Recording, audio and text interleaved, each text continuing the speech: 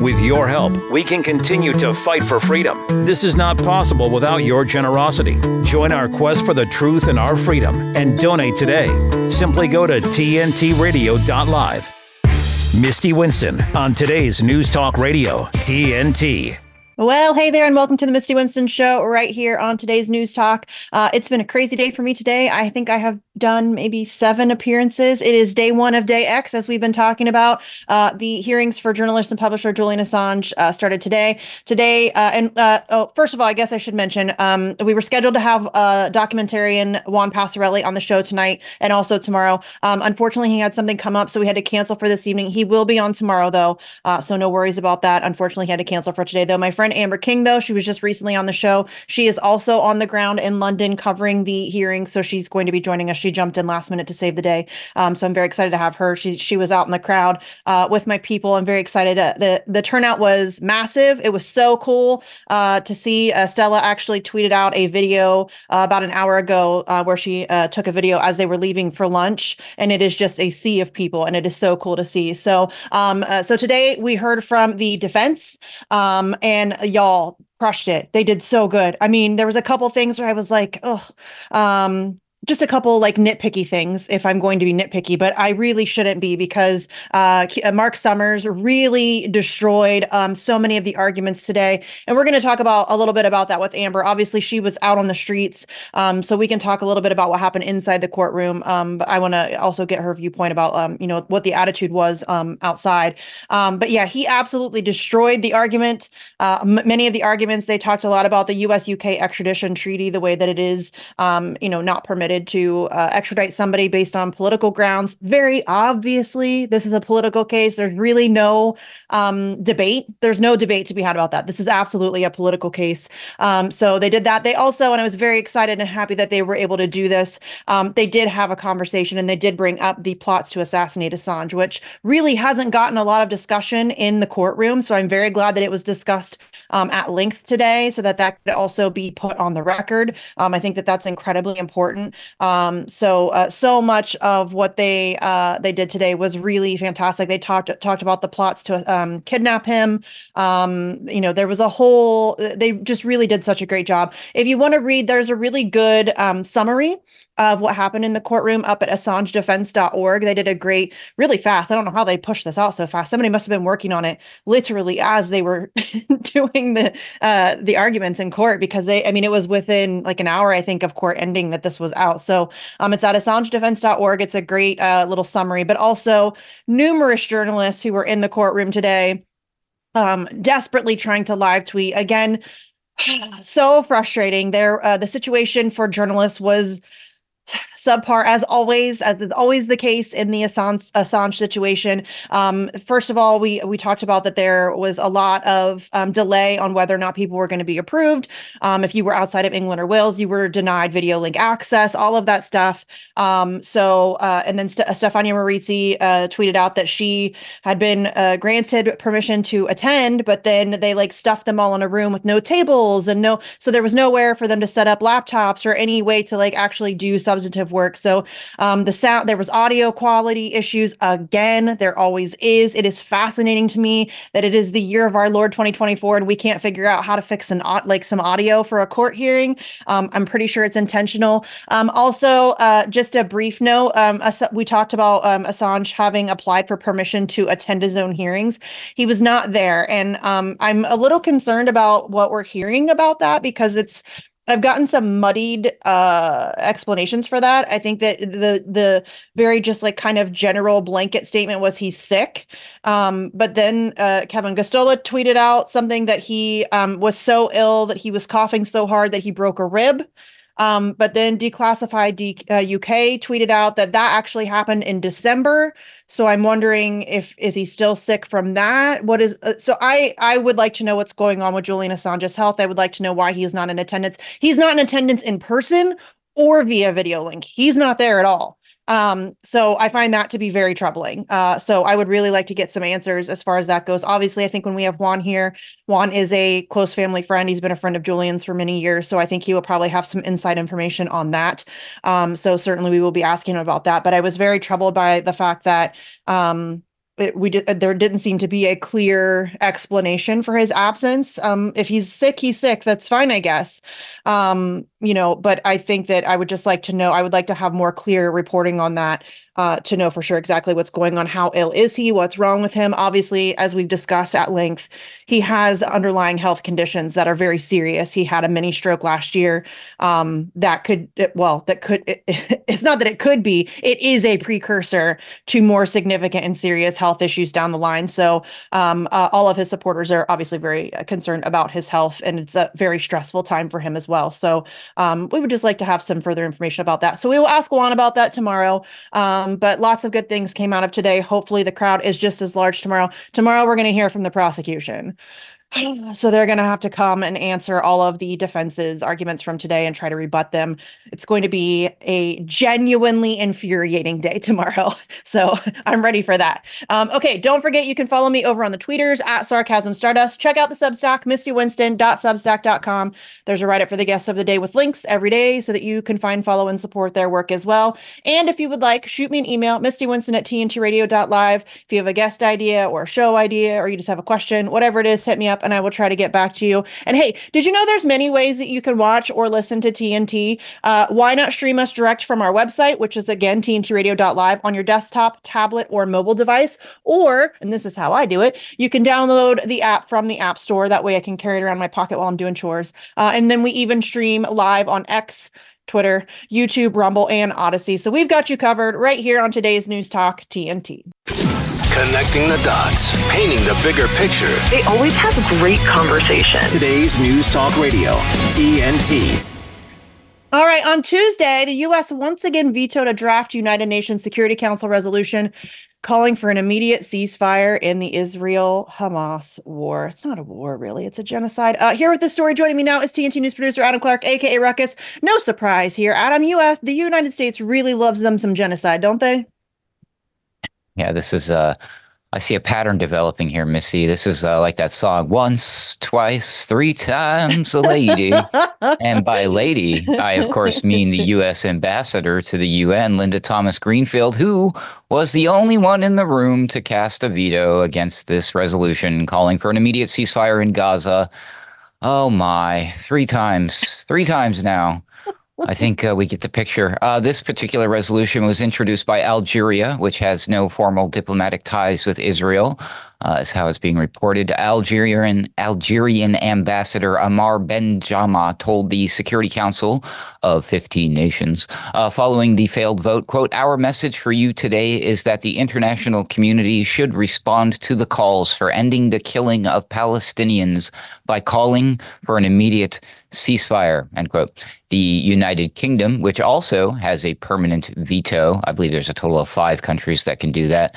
The UK decided to abstain, while all the other remaining 13 members voted in favor.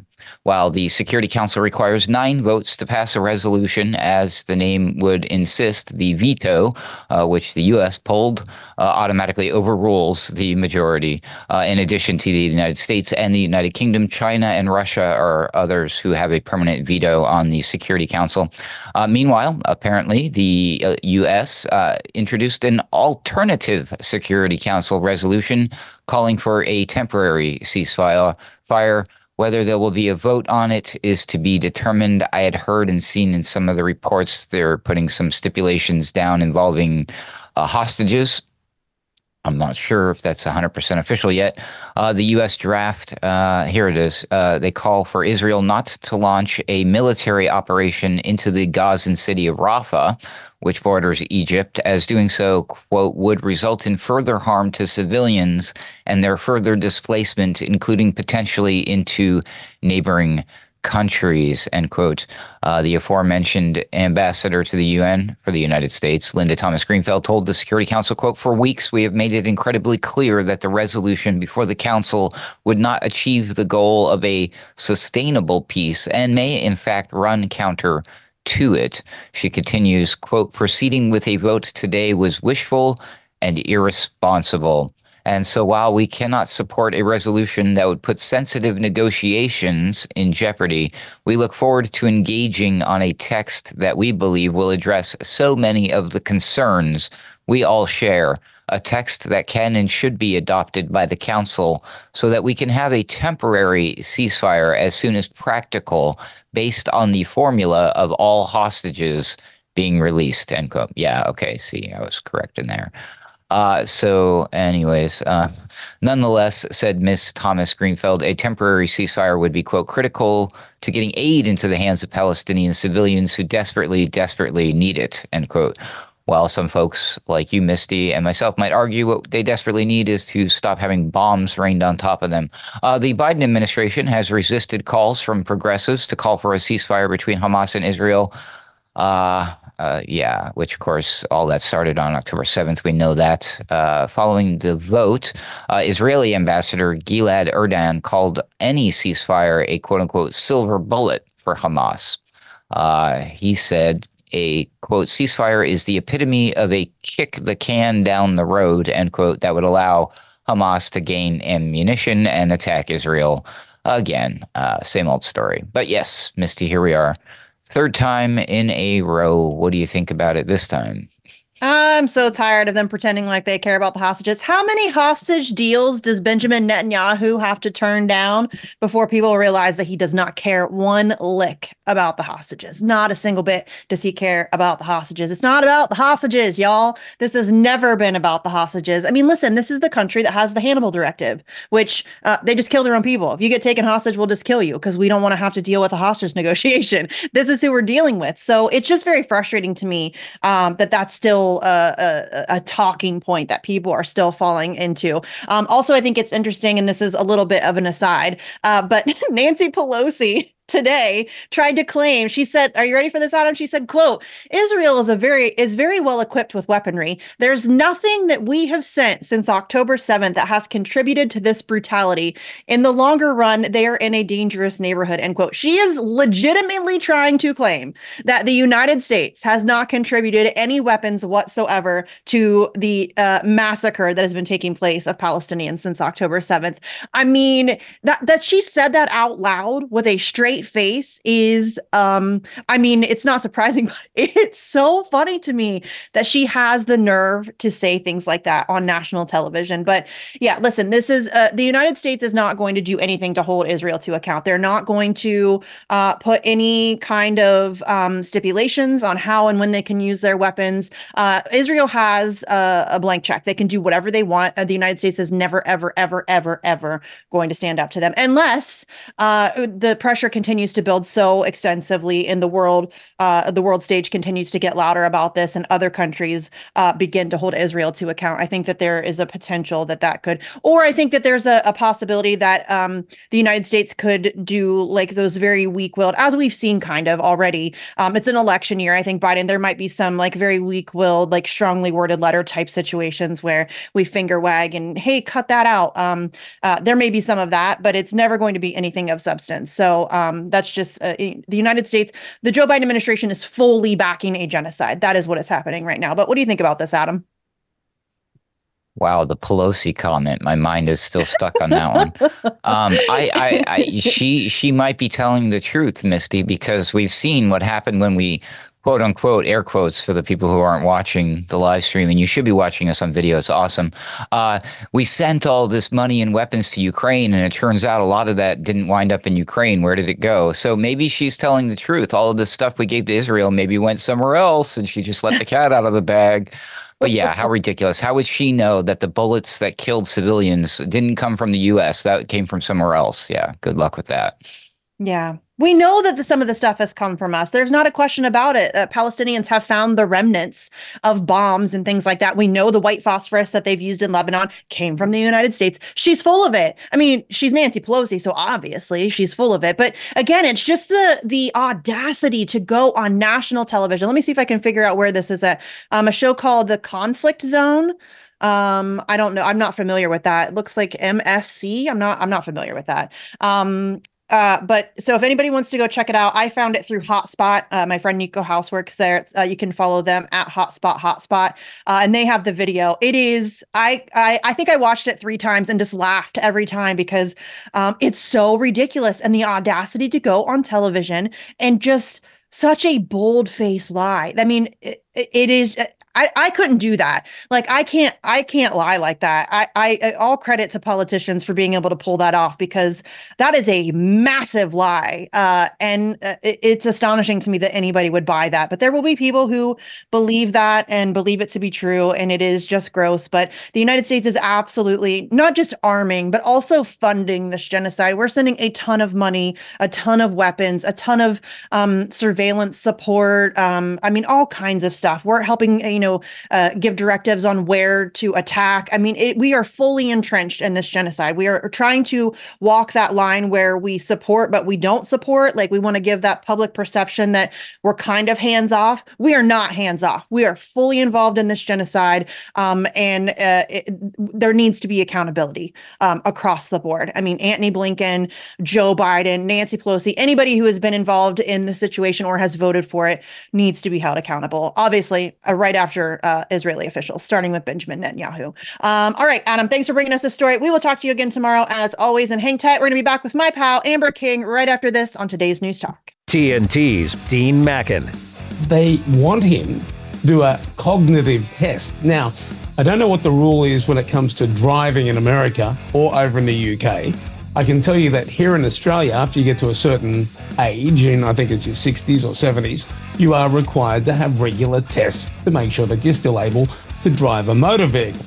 And it's definitely well into your, probably your late 60s, definitely your 70s. Here's Joe Biden in his 80s, and he won't take a cognitive test.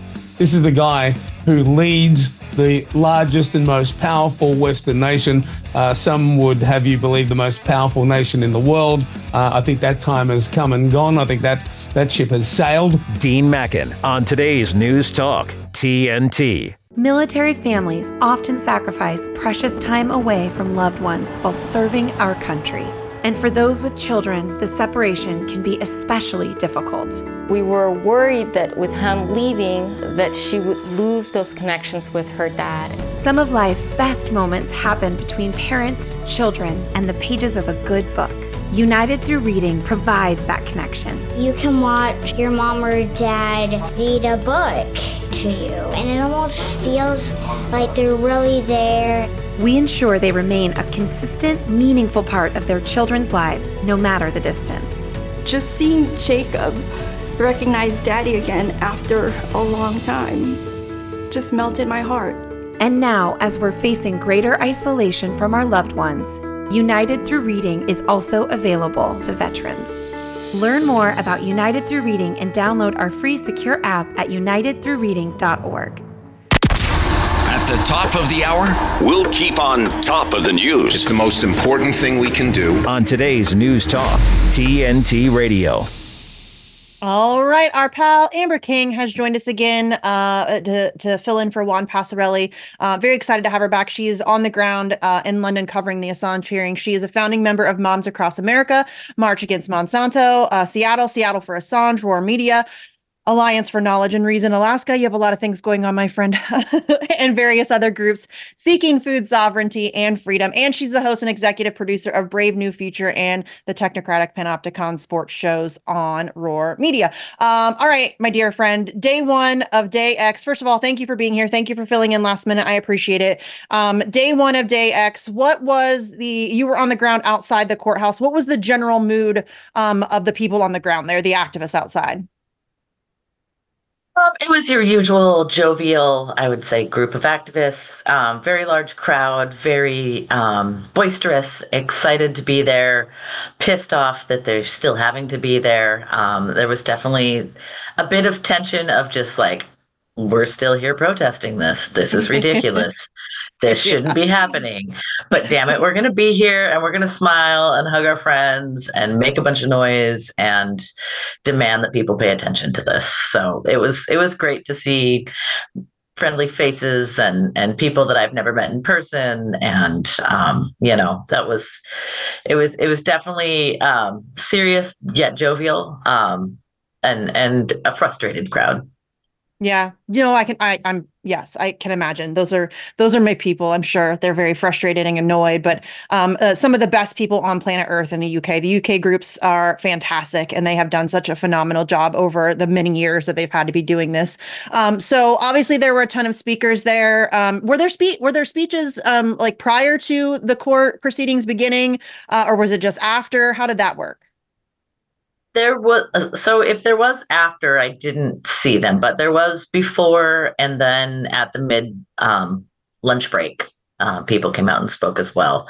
So that was really nice. I think there might have been a couple just kind of impromptu, but I know the sound system got taken down after lunch. So I'm sure the permits expired or needed to be returned until tomorrow morning. It's a very crowded little intersection, as you might have seen from a lot of the footage. There's a lot of tourist bus, and it's kind of one of those like V intersections where you're just getting a ton of traffic, and so not a lot of room, but everybody made the most of it, and supporting the businesses around there, of course. Everything was very peaceful. Great signs of solidarity. I even met and talked to a lot of people that it was their first time attending any kind of Assange event, which that was very, very heartening. And, even in the UK and other places that they'd never heard about it and till now. So that's always encouraging, events. And we saw the same in Seattle, this week as well. People that just really hadn't engaged were like, oh no, we have to do this now. We always catch some new ones. Every event, somebody will come up to me. Every event that I've organized, every event that I've attended, somebody will come up to me and be like, oh my God, I've never heard of this before. Thank you for doing this. This is awesome. I can't believe I didn't know that this was happening. So yeah, we always catch some new ones on every event. I love when that happens. I know that the crowd was like, it was a good turnout. Like, could you tell? I'm sure that being in the middle of it was difficult to get a gauge of exactly how many people. Have you seen any estimates as to how many people were in the crowd? I haven't, and I actually expect tomorrow to be a lot larger because they are going to march from there to Downing Street afterwards. But I would probably say there was a good 700 to 1,000 people. Nice. For such a tiny area, that's a huge amount of people. Because it is a very small location where the court is. It's like this. I mean, if anybody who's listening or watching this, you just go and check out any of the live feed footage. It is like they call it the Strand. It's very tiny. It's like very British, tiny little roadways. So, I was going to ask Juan because obviously he's a close family friend of the Assanges, of Julian, of Stella. But there was some. Obviously, he didn't attend in person or via video link. They said that he was ill. There was kind of some mixed reporting on that, though. As I mentioned at the top of the show, Kevin Gostola said that he was so ill that he was coughing so hard that he broke a rib. But then Declassified UK said that happened in December. Did you hear anybody talking about that? Were you able to get any confirmation about what exactly is going on with his health? I didn't ask Stella's team directly, and kind of what I'd heard already was very similar kind of rumor mill stories. But I personally have broken a rib from coughing, so it definitely happens and for sure hurts. But I'm sure I just can't even imagine the added stress and anxiety today might have brought. Also, on top of that would have made it worse for sure. Yeah. So, well, and he's been dealing with osteoporosis. Yeah, he's been dealing with osteoporosis, so he's already, that's certainly easier for him to do. But yeah, if you could tomorrow, if you see somebody or if you talk to somebody who, has access to the family, maybe John or Gabriel or somebody who would have solid information. I'm going to ask Juan tomorrow. I was going to ask him tonight. We are obviously all very concerned about the fact that he was unable to attend at all. I was hopeful that he would be able to attend in person, obviously, one, so that we could just see him physically. Also, two, because the activists are so damn loud that I knew he'd be able to hear them inside the courtroom, and I was hoping that would give him a morale boost. But the idea that he was even unable to attend via video link makes me very concerned, obviously. Even questions if even the video link would have worked. All of the press that did apply and were let into the building just had a terrible experience. So, always. Which I was really personally torn between doing that, and I'm so glad I didn't because it sounded awful.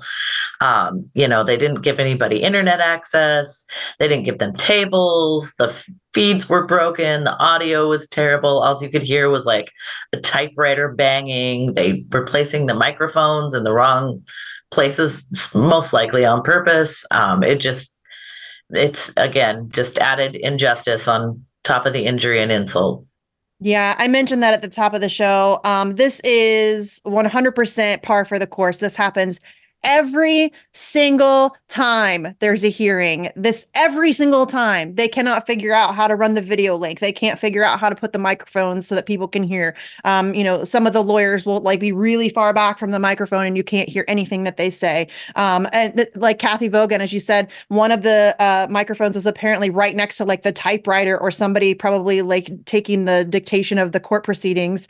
So that's all they could hear was somebody banging on a typewriter. It's just it's a circus sideshow. The idea that and you're right, it is intentional. I mean, I was going to say it's ridiculous that they can't figure out how to do this at this point. They could figure out how to do this. It is a choice to not do it. They don't want this kind of thing to be covered in an extensive way. And they want to make it as hard as they can. So journalists the next time will be like, oh, I'm not going through that again. And it's just so frustrating because, again, this is the single most important case on press freedom, maybe in history. And we can't even get journalists to have adequate coverage and proper workspace and all of that stuff. It's so frustrating. Okay, we got to take a quick break. We're going to get some headlines. Hang tight. We'll be back here on today's News Talk. Newsflash! Now, come on, let's go! TNT Radio News. For TNT, this is James O'Neill.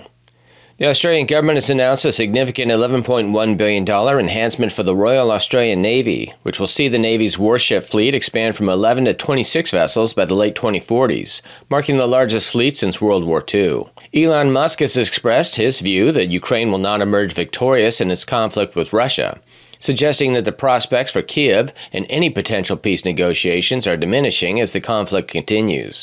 Don't miss a thing. Be sure to download the TNT Radio app from either the Apple App Store or Google Play so you can easily listen live to us anywhere, anytime. Available right now to download, keeping you up to speed on TNT Radio. All right, we're here with Amber King of Roar Media, who is on the ground in London covering the Assange hearings. Again, today was day one of a 2-day process. The defense presented their arguments today. Tomorrow, we will hear from the prosecution. It is going to be I'm ready for rage. Amber, that's what I'm ready for tomorrow. What do you think? Yeah, if it was anything like that, I'm hoping the crowd's twice as big and twice as loud. Because they deserve a little of their own medicine. Yes. I'm not sure how they're going to come at this. It was interesting to hear. Basically it's a lot of the same talking points from many of these appeals.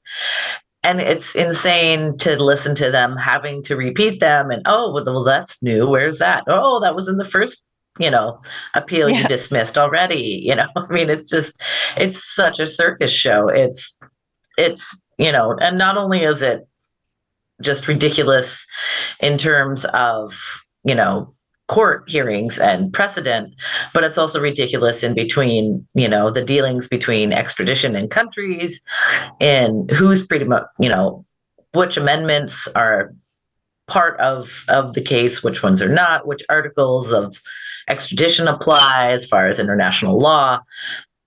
And it's so obvious that, they're just railroading this entire thing. And then to put our court system on and international relations on such a mess. It's just disgusting. It's really difficult to listen to. Yes. It's so hard. And obviously I wasn't listening in. I didn't have video link access. Thanks, UK courts. But just watching, first of all, we need to give an unbelievable amount of credit and props to all of the journalists who were in the courthouse under those ridiculous circumstances, desperately trying to live tweet. They can't even record or anything. They have to try to live tweet court proceedings as they're taking place, unable to hear properly, all of that stuff. stuff. I can't imagine what that's like. And they've been doing this for years now. Every time there's a court date, having to go through these same ridiculous hoops to cover this case is so absurd. And they do such a phenomenal job. And if it weren't for them, we wouldn't have any idea what was going on in those courtrooms. It would be a mess. And it's already a mess just because they can't do their jobs properly because of the environment that they're in. But I mean, I just want to make sure that we're giving proper credit to all of those people. I mean, Richard Medhurst, Kathy Vogan and Joe Loria of Consortium News, Stefania Marizzi, Kevin Gastola. I shouldn't have started naming people. I do this every time Taylor and I feel bad. There. I hate making lists. I don't know why I still do that. I start and then by like the third name, I'm like, oh no. I did it again.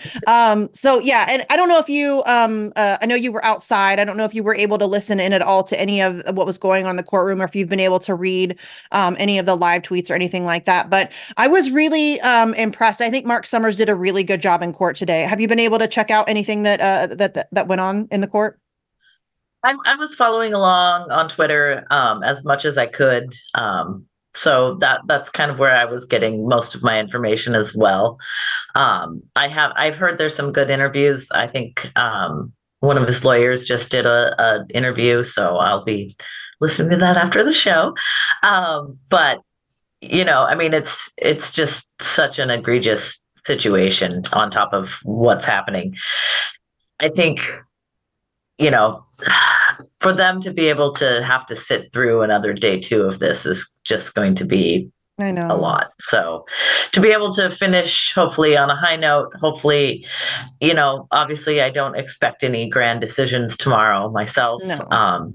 So we expect this to continue, expect to be carried out. But then you turn around, like just on the advertisement, that we just made an $11 million deal with the Australian government. So we're constantly trying to buy out the influence of this trial in so many different ways. And we've seen that with Ecuador, we've seen that with the UN, we've seen that in a bunch of different arenas. And so it's kind of like all the cards are on the table, and we're just going to keep pushing money at it until it goes away or he goes away. And that's, I think, the state, the deep state's entire plan of this is just to keep pushing and burying and making it more difficult. But we're not going anywhere, obviously. No. The thousands of people, hundreds of thousands of people around the world that have been following this case, that have been impacted, that, the activists alone, there's just so much writing on this now. I don't think that was the case when he was first arrested. No. And I think public sentiment has changed dramatically since then. So it's a whole new ballgame, honestly. And if they think they're going to be able to keep doing this without us noticing, like we're all noticing now, we're all paying attention and screaming at the top of our lungs. So hopefully there'll be some additional added pressure, and obviously urge everybody to put some pressure on wherever you can, or at least keep talking about the case, at least keep talking about how it impacts you on a daily basis.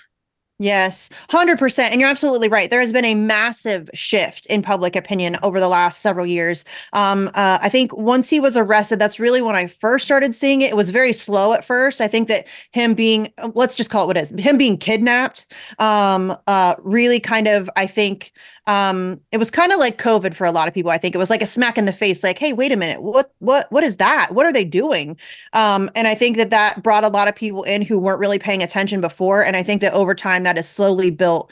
And I mean, we've seen it, like the events that we organize, we were going from like maybe 20, 30, 40 people to the one event that we did where we circled the DOJ. I mean, there was a ton of people there. And so we've seen the increase in awareness. I think that's the biggest part because of the mainstream media blackout, which, by the way, speaking of mainstream media, the largest and most significant, most consequential court hearing on press freedom is taking place today and tomorrow. CNN I don't watch any of them, so I think I was on Fault Lines this morning. Jamal Thomas told me that CNN did cover it. He said he didn't know for how long. He just happened to notice that it was on the screen.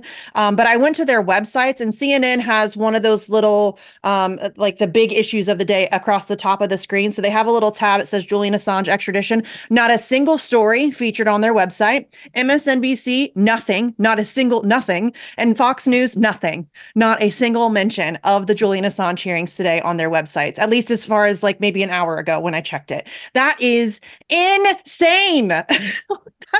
What? I mean, I feel like I'm taking crazy pills. What is happening, Amber? Well, that's because our mainstream media is owned by the crazy pill makers. Yes. Yeah, that's true. It's all pharmaceutical influence. There was, however, a ton of international news there. I saw people from all across spectrum, different continents, tons of independent media, of course, who has kept this case very alive. So it was probably the most heavily recorded event for Assange in many years. I will say that.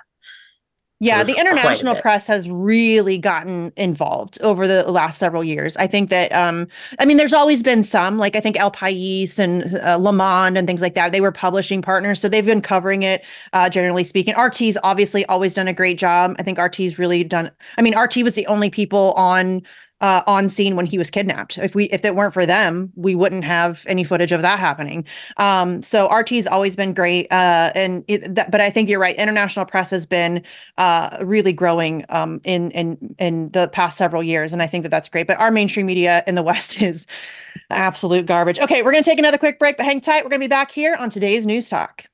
Give me a minute with TNT Radio's Steve Malzberg. Well, it's the weekend, and a lot of you parents are probably trying to figure out, what am I going to do to entertain my preschooler? Keep him happy, keep her happy. Well, have you ever heard of Coco Melon? It's the most popular show on Netflix. It's for preschoolers, nursery rhymes, and all kinds of goodies, including things like this. Something that we know about you. You love to get up and dance.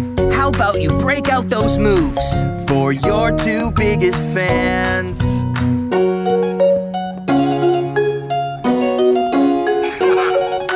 Yes, that appears to be a little boy dancing in a girl's costume for his two gay daddies. And there's more. If you're not sure what to choose, think about all the things you like to do. Just be you. Just be me? Yep. When you're trying to decide, think about all the things you like to do. Just be you. Just be me. Yes, nothing like teaching your preschoolers how to dance around for their two gay parents. Hey, when did the two gay daddies teach the kid to spell indoctrination? Thanks for giving me a minute. I'm Steve Malzberg. Catch my show Monday through Friday right here, 9 p.m. Eastern on TNT. We all know what it's like to feel alone. But it just takes one new connection. Want to get out of here? To empower many. This is unbelievable. It doesn't take a superhero to bring forces together. We all have the power to reach out. Let's go!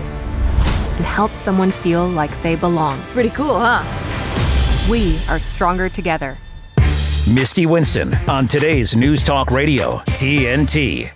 All right, we're here with Amber King. We're talking about the Assange hearings taking place in London. Today was day one of day X. The Assange defense team was presenting their arguments and their request for appeal. Tomorrow, we will hear from the U.S. prosecution.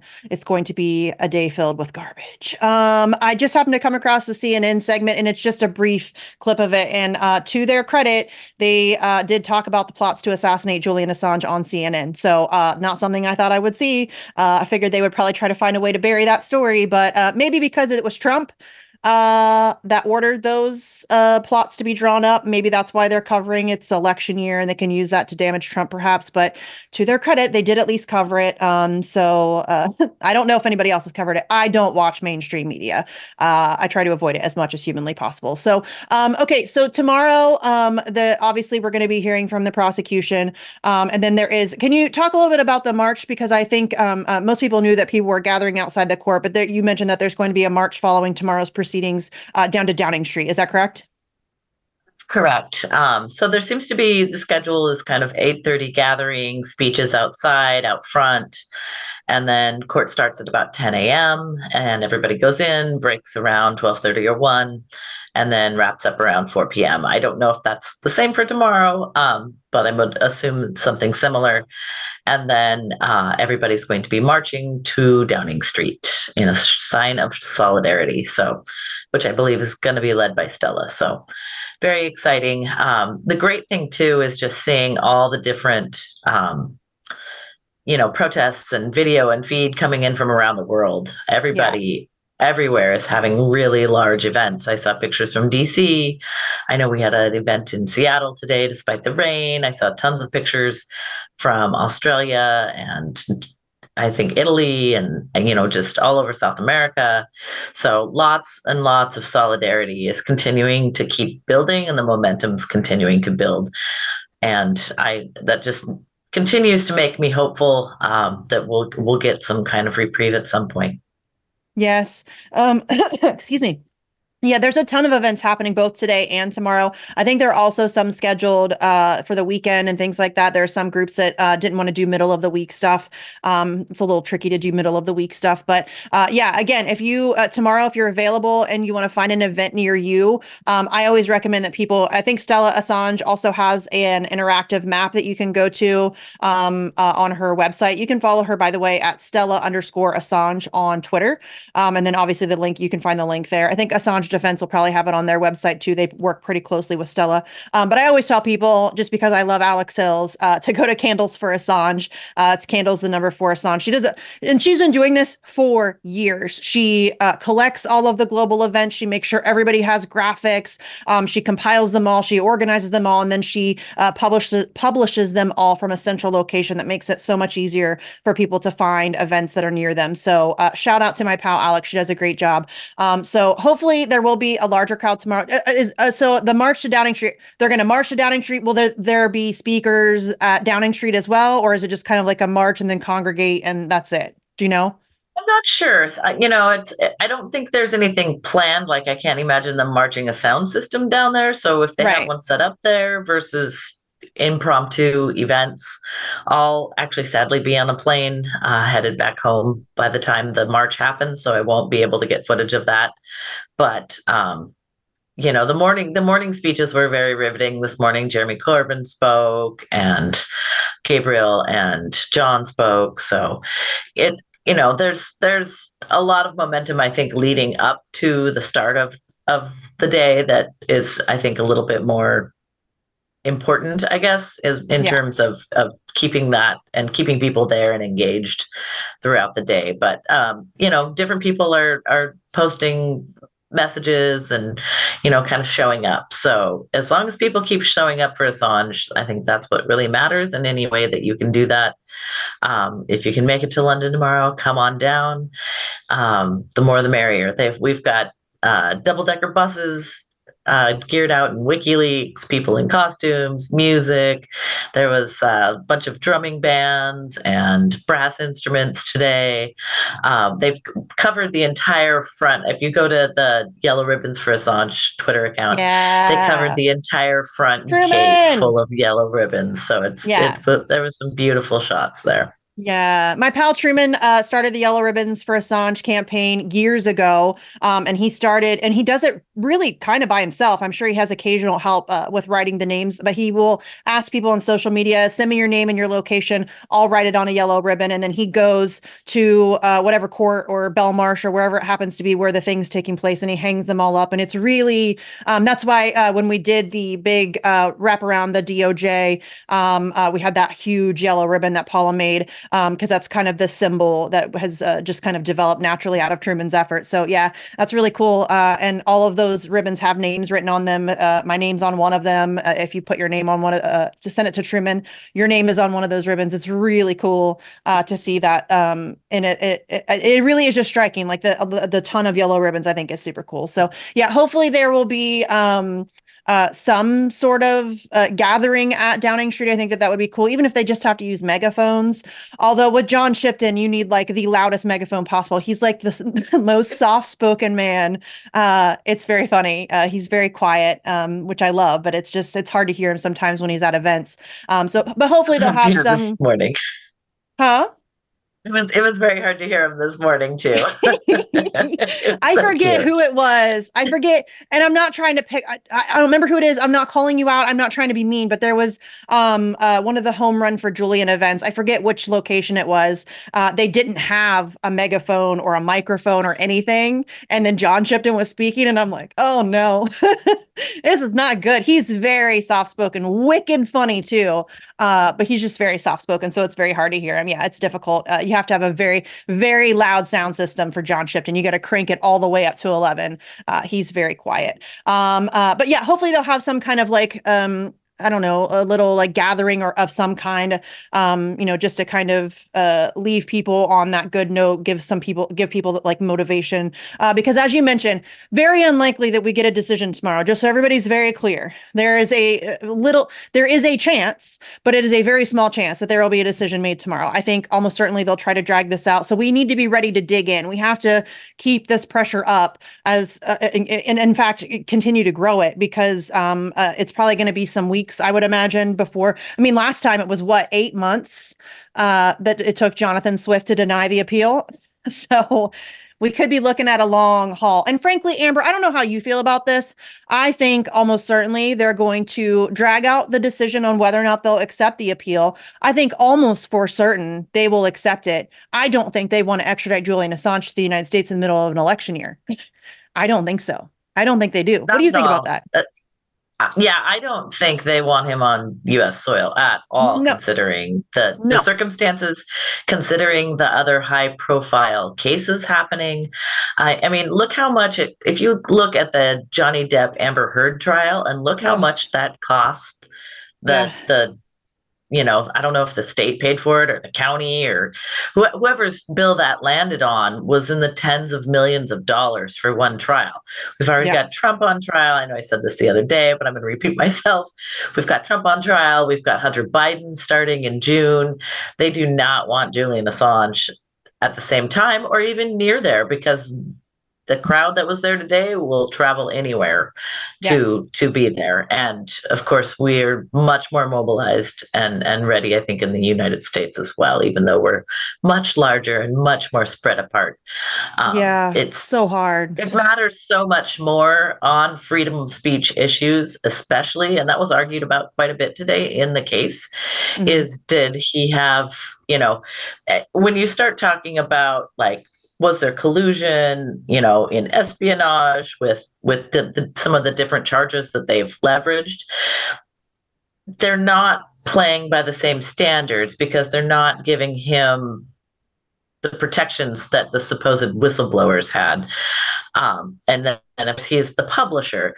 So, they kind of have to pick and choose their battles, and they keep kind of dancing around, oh, well, he's not protected under freedom of speech. He'd only have that if he was extradited. But then they're also saying that he can face additional charges as they see fit, as they change the laws over the years, which is absolute bullshit. You just can't keep moving the ball like that, because if he's in a position where they're going to charge him with the death penalty, it's absolutely illegal and immoral and under international law not allowed for him to go to the US from the UK. That is a very strict line they can't cross. And so the fact that they keep doing this and they keep adding, changing charges and changing the laws around the charges, and then saying it was, espionage or premeditated, when you can't know the future and it wasn't at the time of when they say happened, it's quite telling. But when you start looking at all of the amendment rights, free speech, rights, the state of free speech in the United States, and looking at a large, it could be as big as Occupy again, or larger.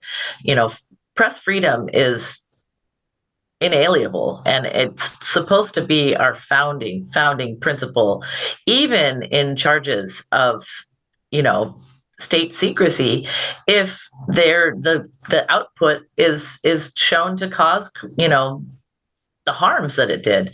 So I think there's some really, I think the tide and the conversations have changed in the United States since he was arrested and put in Belmarsh. And I think the outpouring of support and, what you'd find on the ground would be very, very different, let alone trying, I think they could probably still find a jury, but who's going to foot that bill at the end of the day? Right.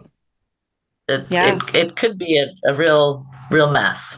Not to mention the mess of it being an election year. I mean, come on. And this is bad for both teams, y'all. This is not a good look for either team. It's really bad for Donald Trump, given the fact that it was under Donald Trump that he was arrested.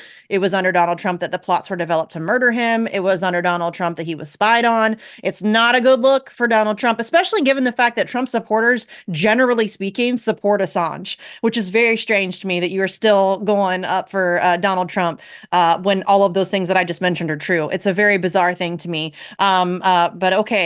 But also it's a bad look for Joe Biden, who's continuing this persecution, who is continuing to destroy the First Amendment. It's not a good look for either one of them. And I think that in the middle of the election year, that is a massive, that's just a really big stain on both of those campaigns. And I don't think that but I mean, honestly, it's bad for Assange either way. Either the appeal is denied and he's on a plane to the United States, which I think is obviously the worst option. But even if the appeal is accepted, that just means he goes back to Belmarsh and has to wait for the appeals process to play out, which who knows how long that will take. As I mentioned, everything in this case has been dragged out for as long as they can possibly do it. So, I mean, we're talking probably months, maybe even a year of continued incarceration in Belmarsh for Julian Assange. And that is just unacceptable. It's so mind-blowing to me that we're here and that it's been this long and that it continues and that it drives me insane. I feel like I'm taking crazy pills, that we have a journalist on trial for doing journalism. He's being tortured on the world stage in broad daylight. Everybody's watching it happen. And they can just get away with it. It's nuts. Okay. But, so we only have a couple more minutes. I do want to touch on, obviously, Thomas Massie has been great on Assange, and he tweeted out earlier today. He is one of the lead signatories on House Resolution 934. I wanted to make sure we brought this up because this is something that you can contact your House representatives on and put some pressure on them to sign on. It is Thomas Massie and Jim McGovern are the co-sponsors on this. And then there are 13 other House representatives. And then also Senator Rand Paul signed on. Hey, look at that. Wonderful. So I know, right? Because Rand Paul and I have some personal beef with Rand Paul on the Assange issue. But hey, he signed on. I'm down. So so far it is Jim McGovern, Thomas Massie, Rashida Tlaib, Eric Burleson, Ilhan Omar, Paul Gosar, Ayanna Pressley, Marjorie Taylor Greene, Pramila Jayapal, Matthew Rosendale, Greg Kasar, Corey Bush, Jamal Bowman, Jesus Garcia, Chewy. I think everybody knows him as Chewy. Alexandria Ocasio-Cortez, and then of course Rand Paul. Ron Paul's way cooler than Rand Paul. And if you would have told me that Marjorie Taylor Greene and Alexandria Ocasio-Cortez would have signed on to the same piece of legislation, I probably would have laughed at you. But here we are. It's cool. So again, that's how. Go ahead. That's a wrap up of U.S. politics for sure. It's crazy times. It's crazy times. I mean, it's cool though. I'll take it. I will take, I'm going to do individual thank you tweets to each of these people. I don't like any of them. Oh, I don't know. Thomas Massie's okay. He's all right. I don't have like a ton of beef. I disagree with him on a lot, but he seems like an okay guy. Rand Paul, I have obvious personal beef with. A couple of them I'm not super familiar with, but I don't really like any of them, but I'm going to thank them all independently and individually because credit where it's due. And we need more people to sign on. I would like to encourage more people to sign on. So again, that is House Resolution 934. Call your elected representatives. Just very briefly, just tell them, hey, I'm concerned about the state of the Assange case and how it impacts press freedom, blah, blah, blah, blah. Doesn't have to be super long, only takes a couple minutes, and that could really help move the needle. I really think that the DC6 from Australia, those meetings that they had last year, those meetings are why we have that legislation. I think it was very soon after those meetings that, yeah. I think we've also been putting a lot of public pressure on a lot of those people. For sure. And so I think that helps too. And, at many of our events also, there's been lobbying activities by people going up to the Hill, making appointments. So they're about to get hit with a whole bunch of postcards. So, there's a lot happening. There's a lot of momentum underway. Also going to put a shout out for It's resist.bot. Very easy, a whole bunch of different ways in which you can write letters. You can do it every day. You can do it to all of them every day, and it'll do it automatically. It's almost like, it's a bot. So it's super easy. You get a response right away, takes less than 2 minutes, and whatever medium application, you can do it from your phone, computer. Very easy. I did one from Telegram the other day. It was lovely. Love that. Whatever tools you can use. Yeah, whatever tools you can use. And I realize that everybody's very busy, but something like that, ResistBot, or just making a phone call, sending a tweet, whatever it is, those are always all very quick and easy ways that everybody can help put some pressure on for the Assange situation. So, Amber, thanks for jumping in last minute. I really appreciate you. I know it's late there, so get some rest, and I'll check in with you tomorrow on day 2. And everybody, I'll be back tomorrow with Juan Passarelli. As Julian Assange says, learn, challenge, act now, and Timothy Shea is right after this on today's News Talk.